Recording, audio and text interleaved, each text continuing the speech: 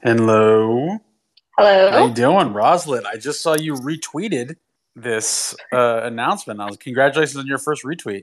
I think that's a big Thank deal. you. It's my first tweet.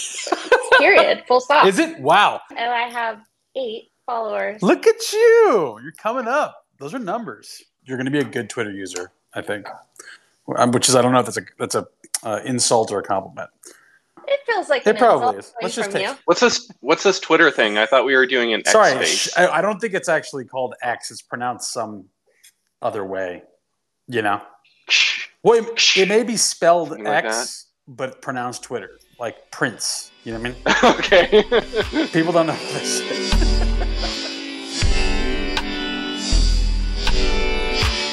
Chase, welcome to our Thank you. Twitter space. I think we're pro Twitter space. We're pro X space. SpaceX? Holy Okay. shit!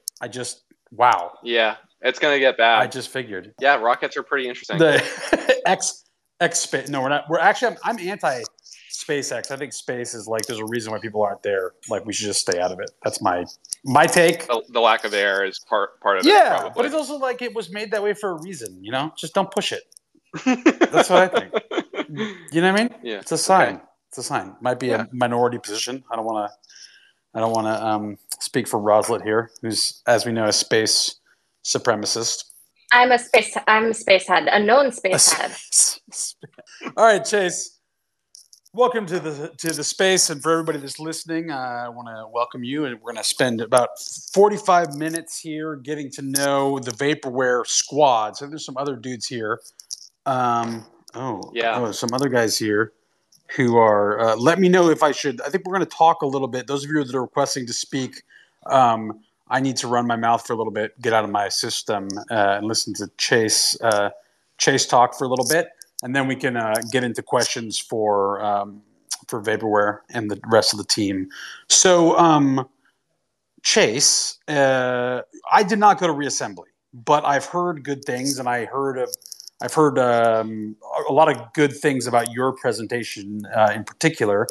So, I was wondering if you could just kind of like walk us through. You know, you don't have to pretend like I wasn't there because I wasn't. So, walk me through kind of what you guys presented, and in so doing, kind of introduce Vaporware to a lot of people, and go from there.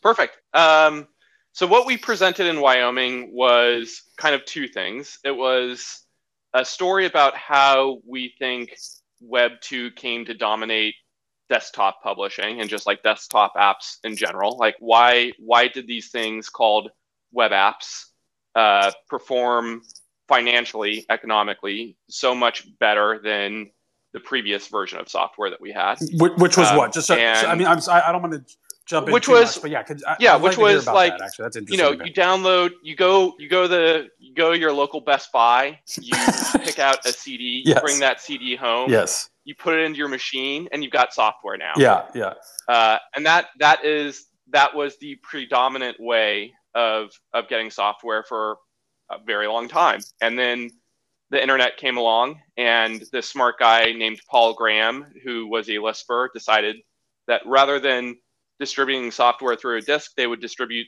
their software by running it on their own servers and giving their customers access to that software. So was that a Paul Graham joint, huh? I didn't know that. Look at him. Paul, ViaWeb, I think was, I think you could argue whether ViaWeb or Hotmail was actually the first client-server-based like SaaS product. But I think Paul Graham and ViaWeb have a reasonable claim on that distinction. That's I learned something new. I thought I knew everything, but here we go. There you go. Yeah.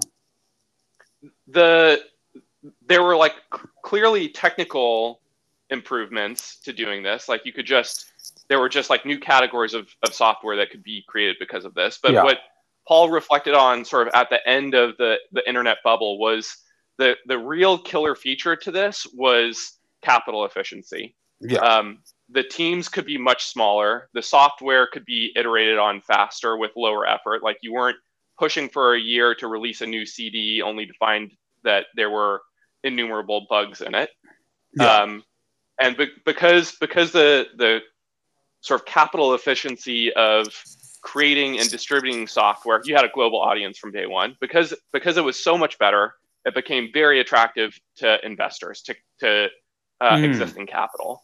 Yeah. And the returns could be larger, faster. The teams that required the investment were smaller. And so for any fund of a given size, what ended up happening is that you could make more sort of investments across software as an industry by investing in web app companies.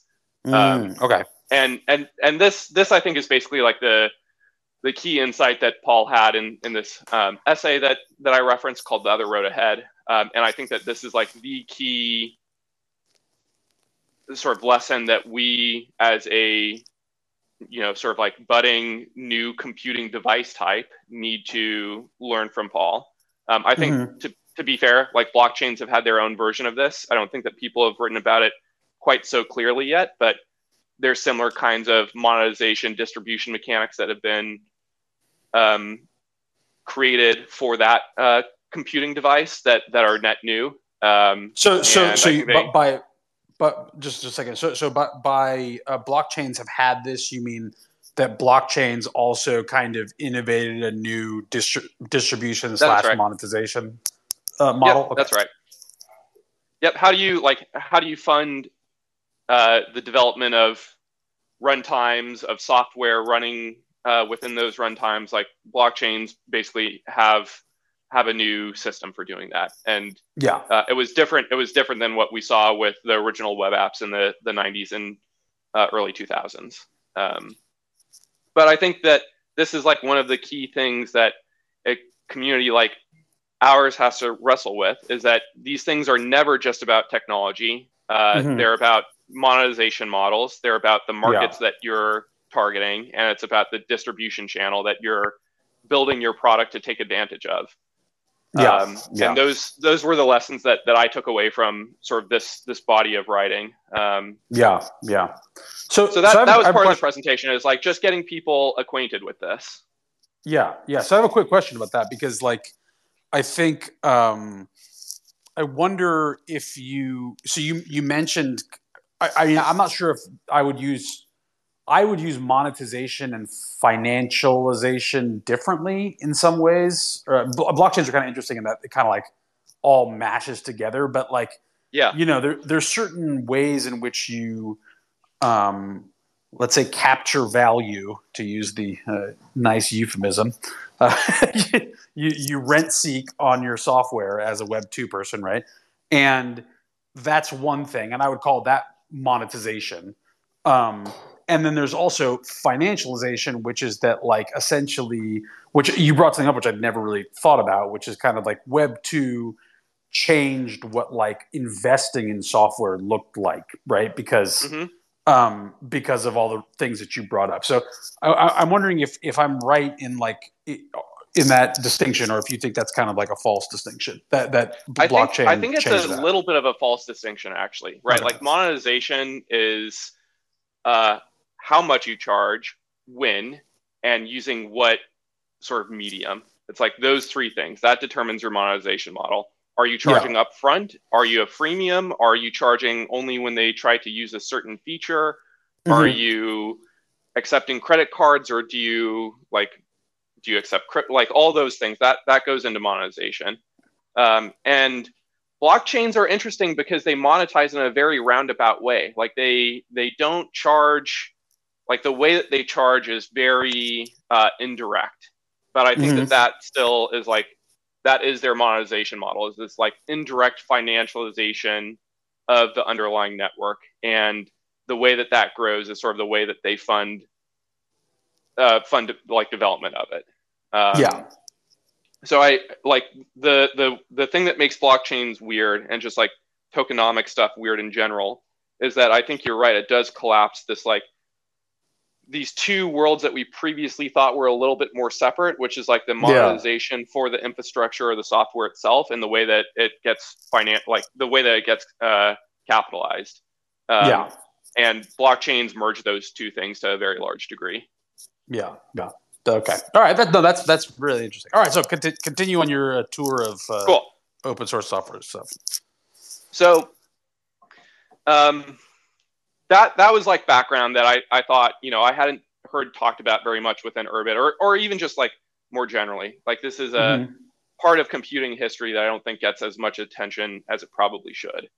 Yeah.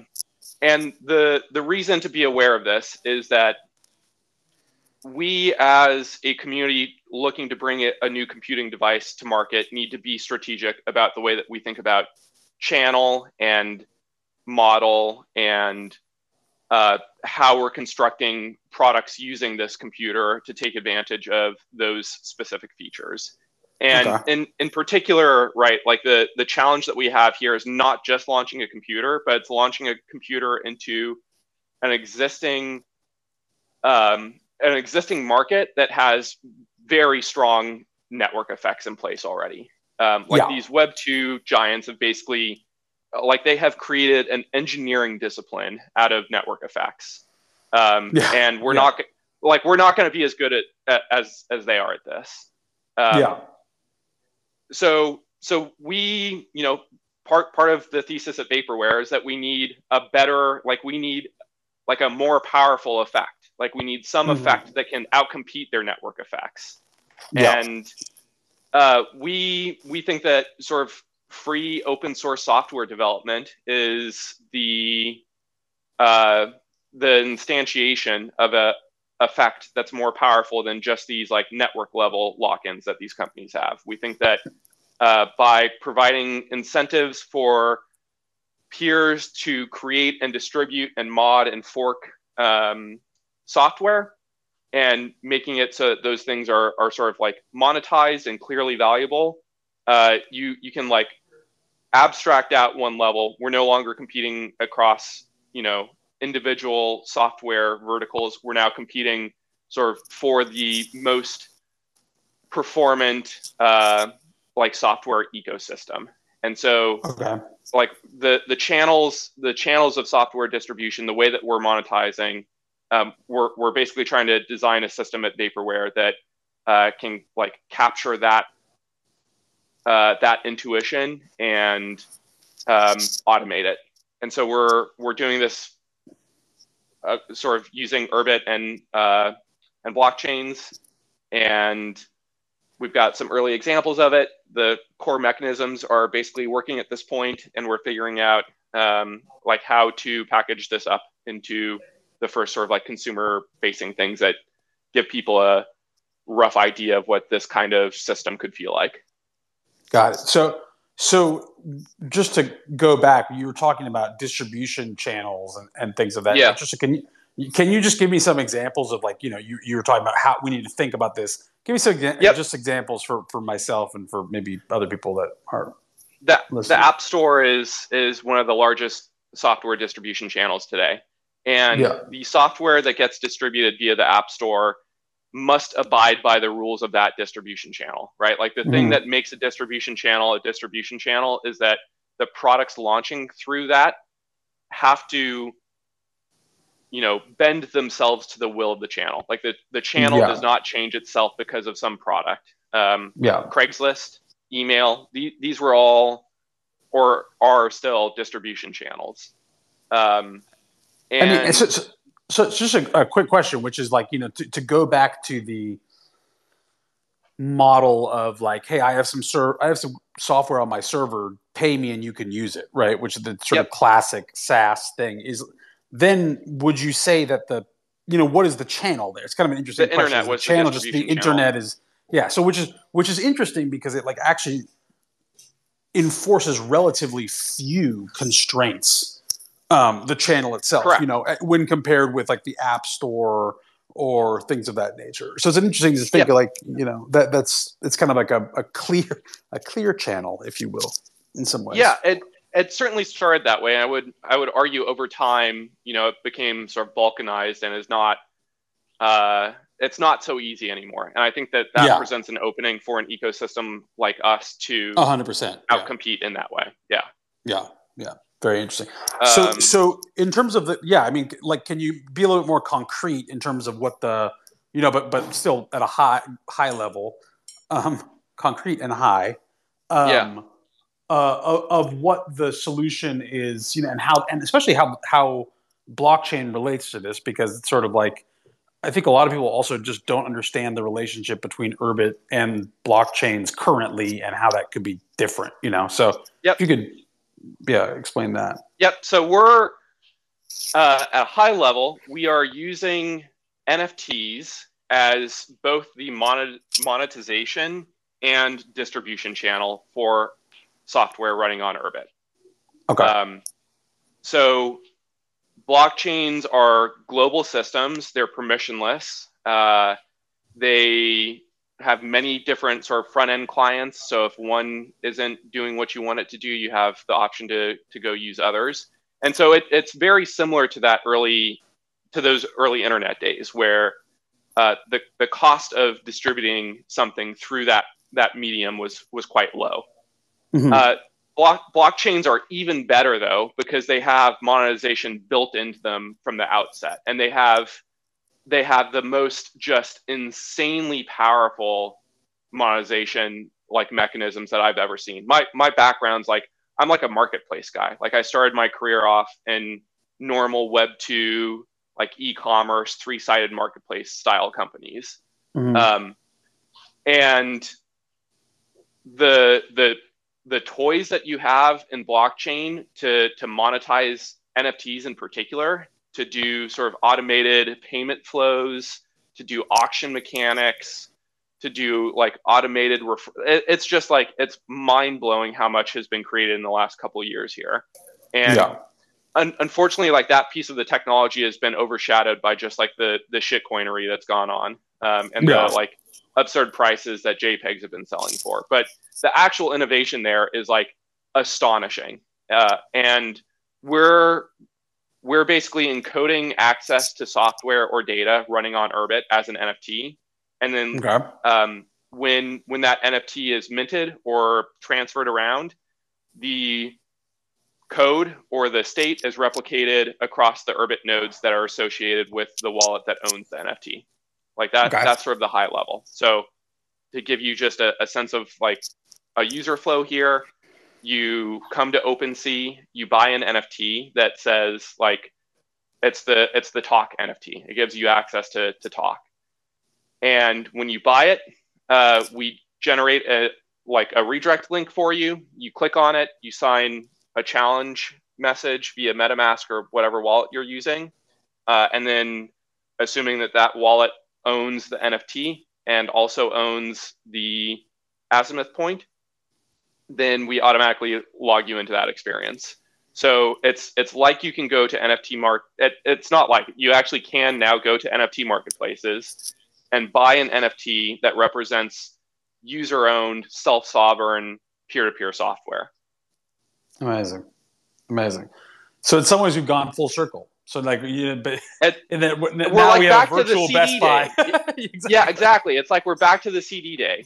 You've got like a digital CD now, and you can if you want to be a pirate and burn a copy and give it to someone without anyone else knowing, you can do that. If you want to play the game for a while and then get sick of it and resell it, you can do that.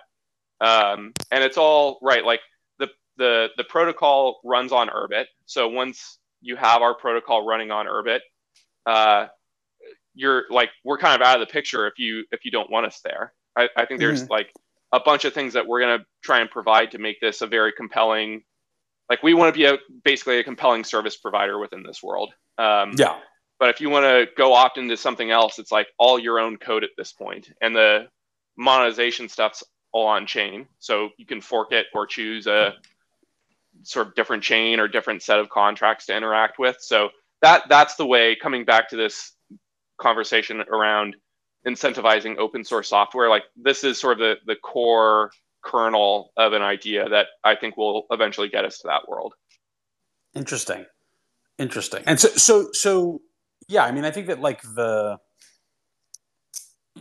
and I'm asking you just to kind of reorganize the thing you've said, which I was thinking like, what is the benefit for the software creator / distributor, or just let's call it creator in general, right? Because this would apply equally to what we now consider to be, it really blurs the line between like NFT creator type thing and developer, right? That kind of all be creators, which I think is actually, by the way, I'll come back to this, but I think that's a really powerful thing that's very Urbit-y. Yep. And then the other thing is that there are people, of course, who are just consumers of this stuff or collectors of it. And so can you kind of just be like, okay, what's the benefit for creators and what's the benefit for collectors / consumers? Yep. So taking creators first, let's imagine someone that wants to develop a very sort of straightforward HTML5 game today. Their options for distributing that game that they've made is basically like itch.io or Crazy Games. And it like sucks. It's not a good experience trying to make money or find fans from these games. You basically only have ad revenue as a potential way. So okay, in a world where you're instead using Urbit and Vaporware, you can be a developer anywhere in the world, and all that you need to distribute your software globally is know how to write code and then have a wallet. And doing that, you can write your code, create an NFT, and then people can buy that NFT for whatever absurd price you want globally from day one. Yeah.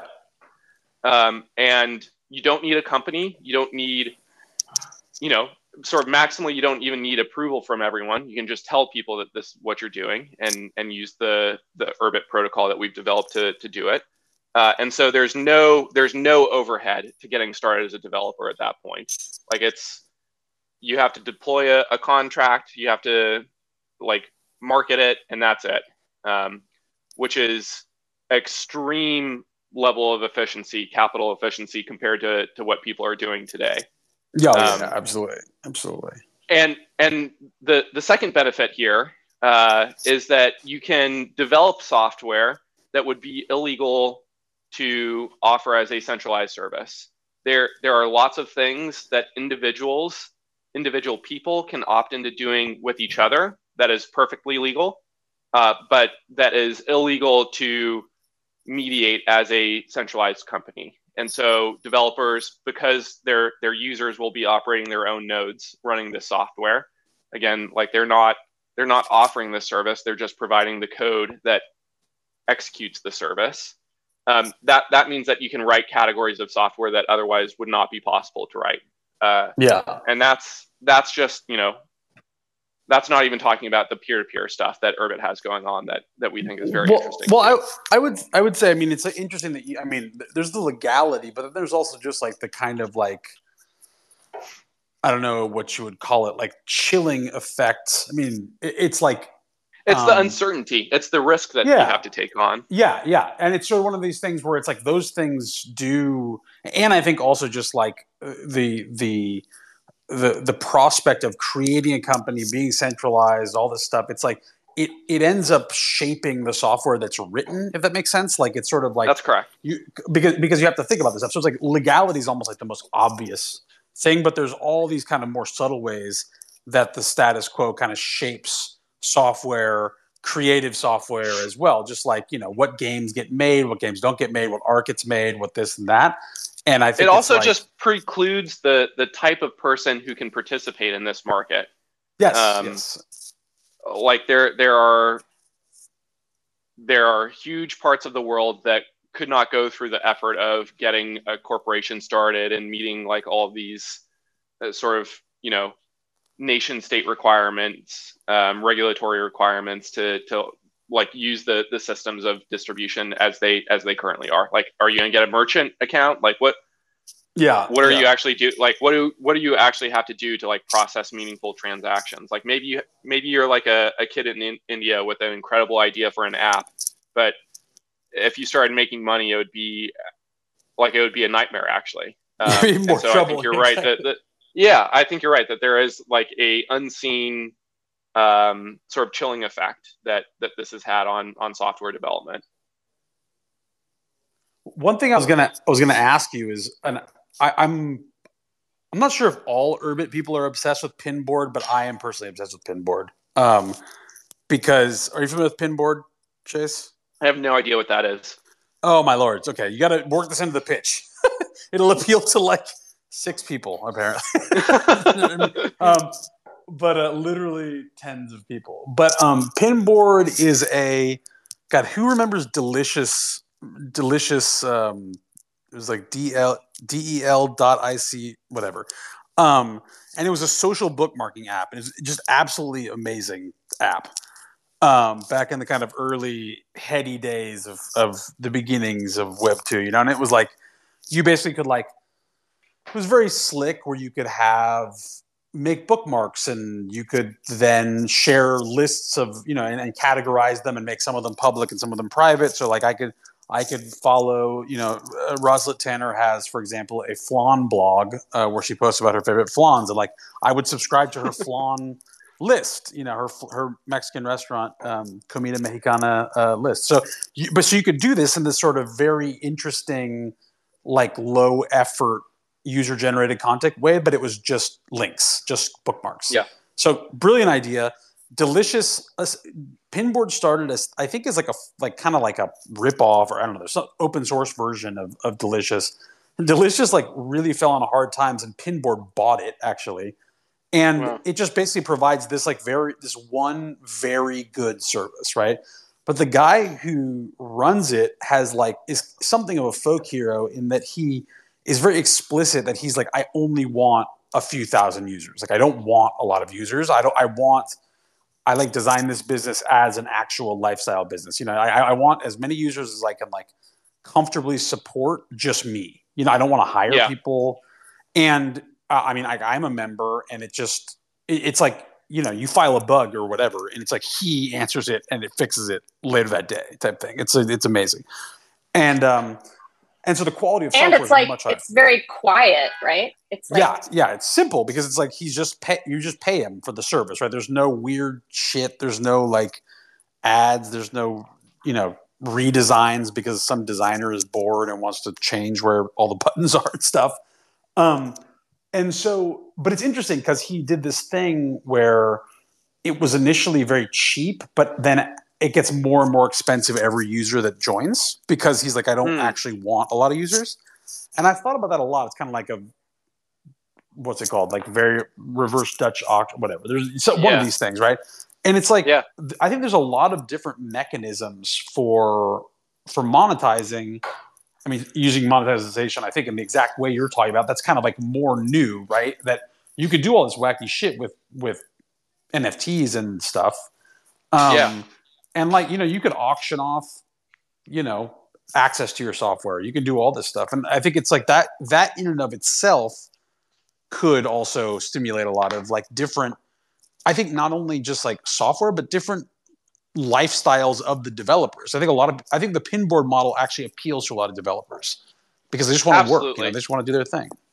And for very good reason. It's when you take a step back and you think about the way that we modify our homes or our cars or these other physical objects in our life, software does not work that way. The cost, the capital cost of producing software and maintaining it over time is still so high that we're more than 20 years into the 21st century and we still don't have sort of family software. What the fuck is going on?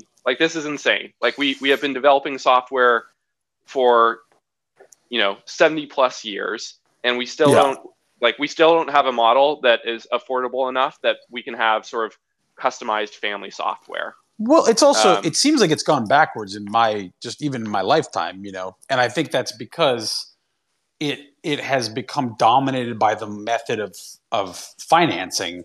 So it's sort of anything that's not going to have the potential of having a TAM of every human on Earth.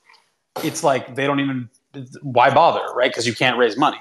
You can't this, you can't that. So it's it doesn't even get off the ground. And so I do think it's there's something to be said. I think the creative possibilities opened up by what you guys are doing is and that's what I was saying before. It's I think that if I, record this, my prediction is that, basically this idea of the creative, NFT, digital creative person, it's developers belong in that category, and that's not their self-image a lot of times, but I think it's that is the rise of the kind of understanding developers as creators in a sort of creator economy type sense is going to be like one of the main things that Urbit, and I think Urbit with Vaporware in particular, can offer. So that's really, really cool. Yeah, I think that, once you get past the ape images, there's a lot of this happening in NFTs already. Like the actual pieces of the NFT industry that are interesting are these on-chain mechanisms that drive sort of intentional social behavior. And the developers, the teams putting these things together, are doing it consciously. Like they are playing with human they're playing with incentives to drive human behavior in a way that they want. And we're like very early days. And so the most basic versions look like just encouraging people to like pump their own bags, but it's gotten much more sophisticated than that in the last year. And it's hard to see if you just take a like surface level sort of approach to the NFT industry. But once you actually dive into some of the things that they're doing and the impact that it has on the base of people holding that asset, like you can start to see that these are very early prototypes of the kinds of things that we'll be able to build at scale in the future. And it's very creative work. Like you're no longer just like sitting down in front of a Jira table, like knocking through your task list, right? Like it combines technology and culture and human behavior in a very new way. Yeah. So okay. So to that end, like, what are your, in terms of this kind of, let's just say NFT world, or whatever we want to call this? But I think these are all speedily just mixing together, right? So it's like in this world, like, what do you think are the projects that you find compelling that you think you'd like Vapor to work with? I think that these experiments around like very sticky like network community design, where the tokens are a bit of a like they're a skin in the game mechanism. Like they signal to the other people participating in this that like you've put some amount of stake into this thing, and then you participate in sort of the co-creation of cultural elements, memes, posts, in-person events. Like I think that feels more like the thing that I had in mind when I first started learning about DAOs. Like, oh, it's this like incentivized group of people that are all aimed in roughly the same direction, but are like performing their own little experiments at the same time. So I find that stuff very interesting. Like, frankly, I think the Milady project is probably like a magnitude of order more complex and interesting along this axis than any other project that I'm acquainted with. I think that people kind of underestimate some of the thought that has gone into what they're doing. And I think if you spend more time sort of understanding the financialization combined with the like cultural elements of it, it's very interesting. So I think that stuff is cool. I'm also just excited about like helping Urbit developers monetize software that they're already making. Like we've produced a game for Urbit that we call Tharsis, and we have monetized this via an NFT. So you can come to our minting page, buy this NFT, and then we automatically transfer the software to you. Where is that page, by the way? It's on. Can you divulge? Yeah, can I put a message in here? No, there's no. I think you can reply to the space. I don't know. I'm confused on. Maybe the bottom I'm right Twitter of dumb. the app thing. Unfortunately, you're gonna have to come on here and pump these bags. It's Tharsis, THARSIS, tharsis.vaporware.network. And you can mint there. Beautiful. And when you mint that, this is a client server game. You can either choose to just be a client and play on one of your friends' servers, or if you want to start your own server, invite people to a game, you can do that too. You get both of them. It's open source software. We encourage you to hack it and mod it and make it do things that it wasn't originally intended to do. And we're thinking about how to sort of incentivize some of that behavior in the future as well. So that's like the other category that I'm very excited about. And we're building other kinds of consumer applications internally now that we think sort of demonstrate this and hopefully demonstrate some of the other ways of combining Urbit and like crypto incentives. Yeah. I think there's definitely, I agree with you that there's kind of like a lot of learnings to be gotten from the whole Remelia, the what they've done, like that I think are going to be. I think it's like it's impossible to deny that they've done it the best, in my opinion. You know what I mean? Like in a lot of ways. I think that they've done very innovative things. Yeah. I absolutely and agree. I think it's one of those things where I think some of it was on purpose and some of it wasn't, which it doesn't really matter which one is which, But I do think many such cases in history. Yeah, exactly. It's like being accidentally right is still works. It's not like less points. But I think it's taking a while, and it's going to take a while for people to kind of like internalize those lessons. And I think there's a lot to be done. So it's like I do think that all the big projects in the future are going to look like that in some way, and I think there's but it's like I think a lot of it's kind of like there are some bands, and I always forget what people would use as an example, but it's like there are bands where it's like they spawn all kinds of different genres, right, that basically imitate one of their things, right? So it's like someone imitates the drums of Led Zeppelin and someone else imitates the vocals of Led Zeppelin, right? It's like I feel like I'm sounding like a very big Remelia simp. I'm actually a moderate simp, but it's like there's like a thing where it's like every element of what they've done can kind of maybe be used by other projects in different ways, and I think that's like, and I think that, but I think Vaporware is going to make some of what they wanted to do even more so in some ways. I think the idea of being able to release software to people in your community who are in your community because there's cryptographic evidence of it, like that just feels like a very exciting new thing that has been unlocked with Urbit. And it's like open source software. So if you're a project that is already invested in sort of this like copyleft ethos, you're aligned there. I think it's very exciting.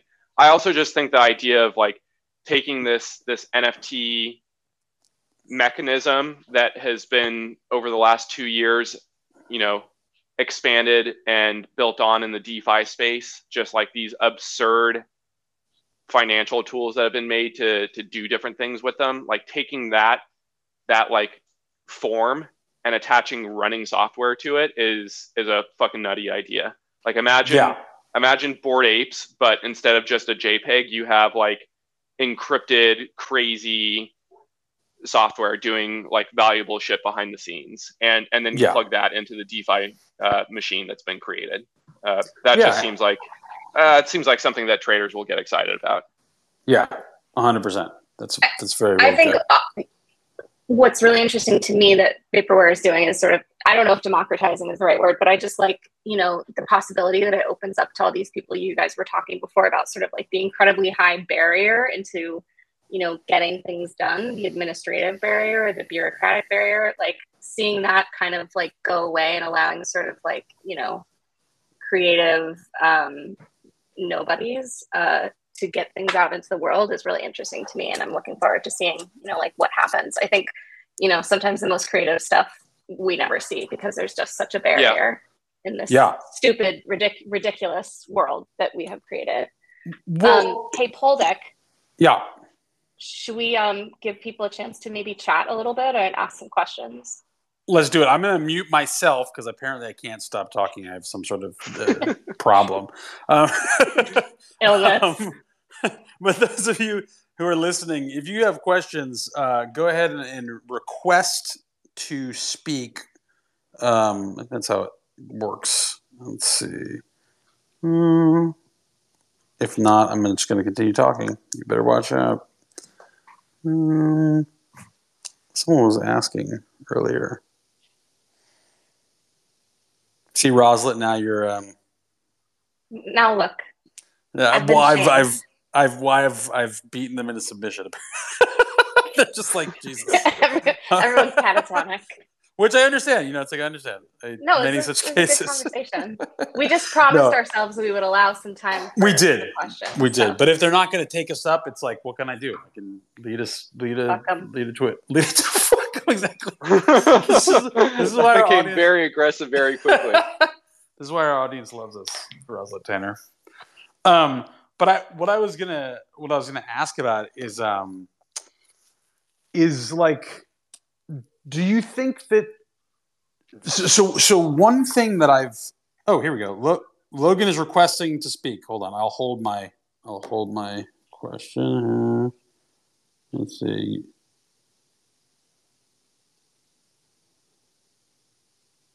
Logan, you are now there. Speak or forever hold your whatever. Can you hear me now? Yes. What's up? Well, it's less a question than a thought. The topic of like the differences or the relationship between Urbit and crypto came up a little earlier. And I wanted to share, I'm coming from Web3. I'm pretty fresh into Urbit. And something that struck me as interesting, I was at Reassembly with the Vaporware team there.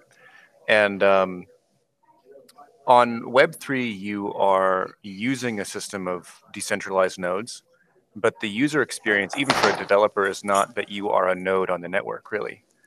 You leverage Web3 and Ethereum and the fact that it's decentralized, but what you get is sort of a centralized source of truth, really. That's what you want to get from Ethereum.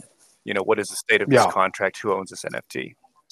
And what's interesting about Urbit, as I get to know it, is that you actually have the experience of being a node on the network.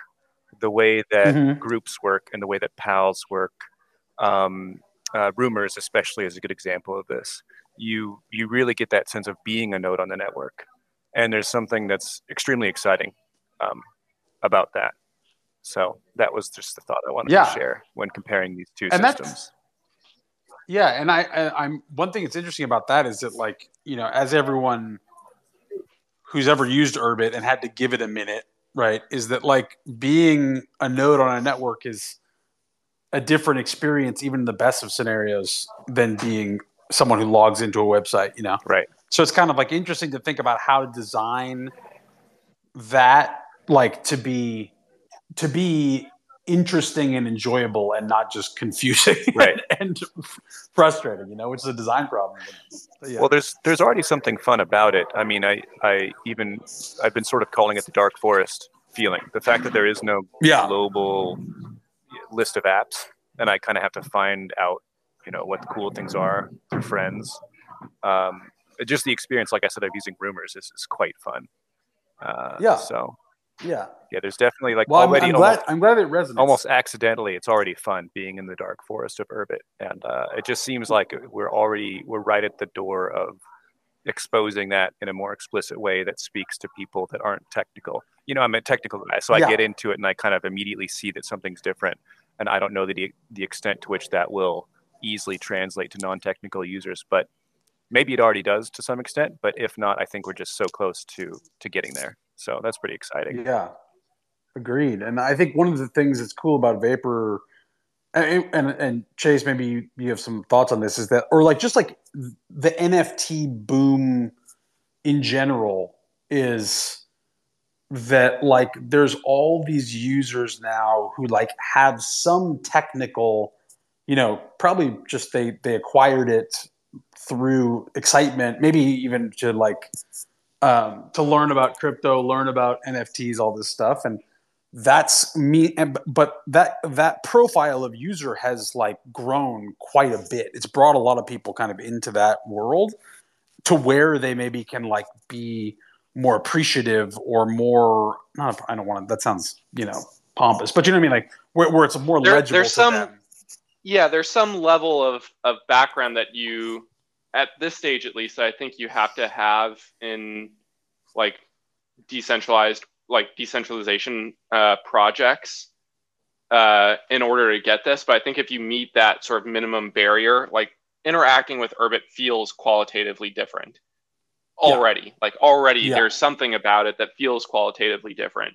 And I think you're right that people that have been interacting with dApps that are doing token swaps and doing NFT things, I think that they have met that like minimum already. And they're also very comfortable with kind of strange UX experiences and having to learn new technology in a way that most computer users today are not.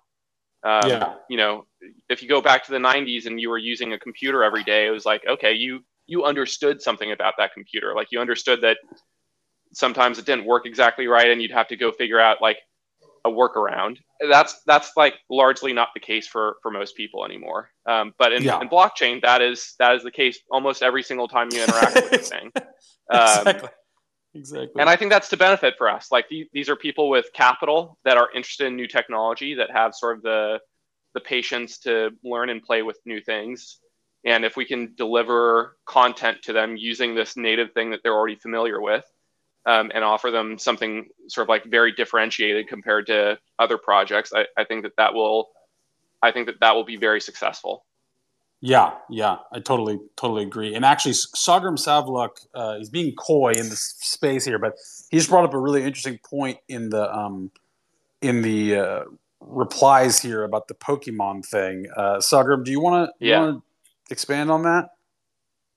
The Pokemon, it might be at the browser, many such cases. But what he says is, let's see. Let me read it here. One thing to underscore: developers. Oh, you can go. You could go ahead. You're probably familiar so with this. Just to expand on this, right? What we're doing is not just like I've been talking about software distribution here as NFTs, but we actually have a fully general framework such that you can distribute state or subscriptions, other kinds of things via the NFT as well. And so we're really able to, like, we effectively create a token bound namespace within Urbit, and you can shove all kinds of different shit in that namespace and then monetize it via the NFT. And so this idea of NFTs is just probably stateful NFTs. Yep. Yeah. And so imagine buying an untrained Pokemon. You train it by running software on your Urbit. And when you go to sell it, you're not just selling whatever that piece of code was that defined the Pokemon game, but you're selling effectively like your Pokemon's event log. And that is like net new behavior for NFTs. There's no other system that provides that functionality. And you attach a zero knowledge proof to that, and it starts to get very interesting. So it opens up the whole new job possibilities of being a professional Pokemon trainer. You know what I mean? It's Absolutely. You could just buy sort of low value. I wish I could rattle off the Pokemon names. They would be much more impressive here, but I don't know them. But it's like you could buy a Squirtle, and you could level them up to a Charizard. No, that's a different thing. And then sell them, right? Blastoise. Yeah. There we go. Which is actually a very interesting idea, right? Like that there could be this kind of like middle tier value add thing, which is like, as far as I know, doesn't exist. There's no like, maybe there are Farmville farmers for hire. I don't know, but it's an interesting. Yeah, there certainly are. But I think the sort of more interesting thing is that probably these, massively produced, trained Pokemon aren't that interesting or valuable. But what you might pay a lot for is like Poldex Pikachu that, he mistreated it and then had a stern talking to from his mom and like changed his ways, and now they have a great relationship. But Poldeck doesn't have he's in Twitter Spaces all day. He can't exactly. He doesn't have time to train anymore, so he's selling his Pikachu. And like, okay, now it's interesting. Now it's like a real unique item that came from this person that it has a history with, and I would like to pay for that, and I would pay more for that because I think it's more interesting. So I have an idea that anyone on this space is free to steal, which is that my son just bought a Gigapet, right? He's like, I want a Gigapet, which is, for those youngins, is basically the original version of it's like the most lo-fi Pokemon that can exist.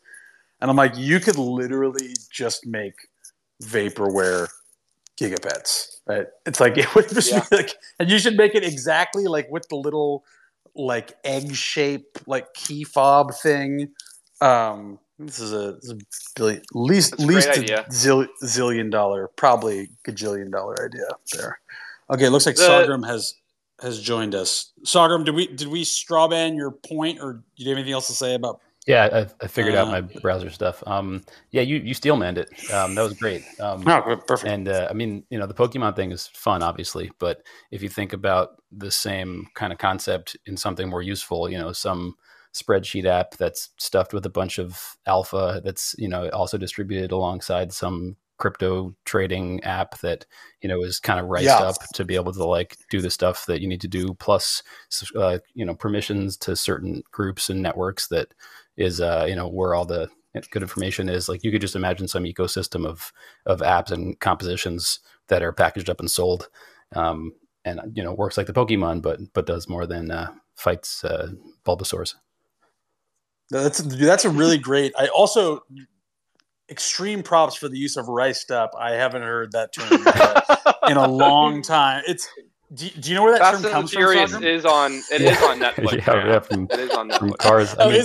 The reason that comes to mind for me is because I've spent so many hours customizing my Linux desktop that I would happily have paid hundreds or thousands of dollars for someone else who just did it for me. For someone else. Well, it's funny because what's funny about that term is that it comes from like putting like LED lights under your Camry, but then became for some reason the term for it came from like customizing rice rockets, right? The somewhat pejorative term for those kinds of cars, and then it became the term for customizing your desktop. I don't know why. It's interesting anthropology there, but I love that term. But that's a great point. Like in terms of, because I thought this quite a bit. Like the market on just information market, data markets, right? Paying for insights into things. This is actually probably, it's like the finance industry are the most serious users of computers on earth, right? The rest of the shit just pales in, it's like comparison. And, they basically use Excel and proprietary data sets that they pay a lot of money for, right? To do a lot of this stuff. And it's interesting to think that, it's like the stuff that's possible. Yeah. Like if you can sell a data set and transformations of that data set, like that's a whole new world in some ways. Yep. The other interesting thing here that we're doing is, right, like NFTs now can have smart contract wallets bound to them. This is via a new ERC 6551.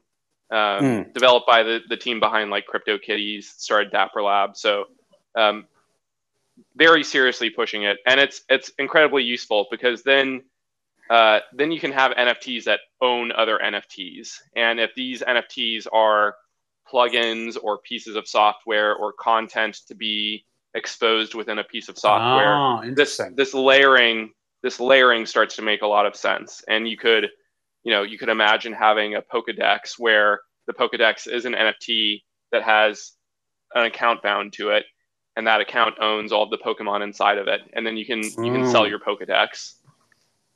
So you can do dependency management, basically. You can do dependency management. Yeah, that's pretty fucking wacky, actually. That's really, really interesting. Yeah, this is one of the things that we want to get to, where as a developer you can package up your libraries and your tooling and use sort of the on-chain portion as package management, as like, cryptographic proof that this person generated this hash based off of the code that's available on Urbit, and then kind of build a system out of that. And we think it's possible to monetize that system. That's amazing. So that's amazing. Yeah, I'm sold. Okay. Very nice. Well, we've come to kind of the end of our time here. So unless, Roslet, do you have any closing thoughts? This is your monologue moment. No, when you look at this camera. I enjoyed the talk very much. Thank you. I enjoyed the talk very much as well. Thank you guys for having us. I also enjoyed the talk. I wanted to, but Razatan, I know I'm harping on this flan thing, but flan is funny, and I think it's like the flan NFT series is also great. I think this is great. I've realized that this is just what a missed opportunity to name our company Flan. FLON. It really is a great word. It's fun to say, which is how I make almost all my decisions, is based on the amusingness of the word itself. Could do worse than that. I know there's just a slight hint of ridicule in Poldeck's tone, but I actually, it is my passion project, and I appreciate that you appreciate. I represent that comment. No, I think I represent that statement. No, but I honestly think that like imagine an NFT series, just pictures of flan. This is great, honestly. Roslet Tanner, collab, Vaporware. I love it. We gotta chill. We gotta dance our way to the ghetto. We gotta. Yeah, love it. We're here for it. A chance. I mean, honestly, flan is mostly about aesthetics. So that's what I mean. Yes, I know. I agree with you. But there's a lot more beneath the surface. Like, it's a complicated thing. It's actually a deep subject. So I agree. I think we should be collaborating. I just hope no one steals my idea. And no one can do it like you do. Looking forward to it. That's true. All right. It was great talking to you guys. So those of you that were listening, we're doing this pretty much every week with all the participants in UAC, which is the Urban Accelerator. So we'll have another one next Tuesday, guest TBA. But we're going to be doing them basically from now until Urban Assembly, which will be in Lisbon from basically at the end of October. So October 28th and 29th, to be followed by Urbit Week Lisboa, where Urbit does the Iberian Peninsula. Okay, so hope to see you all there. Take it easy. Bye.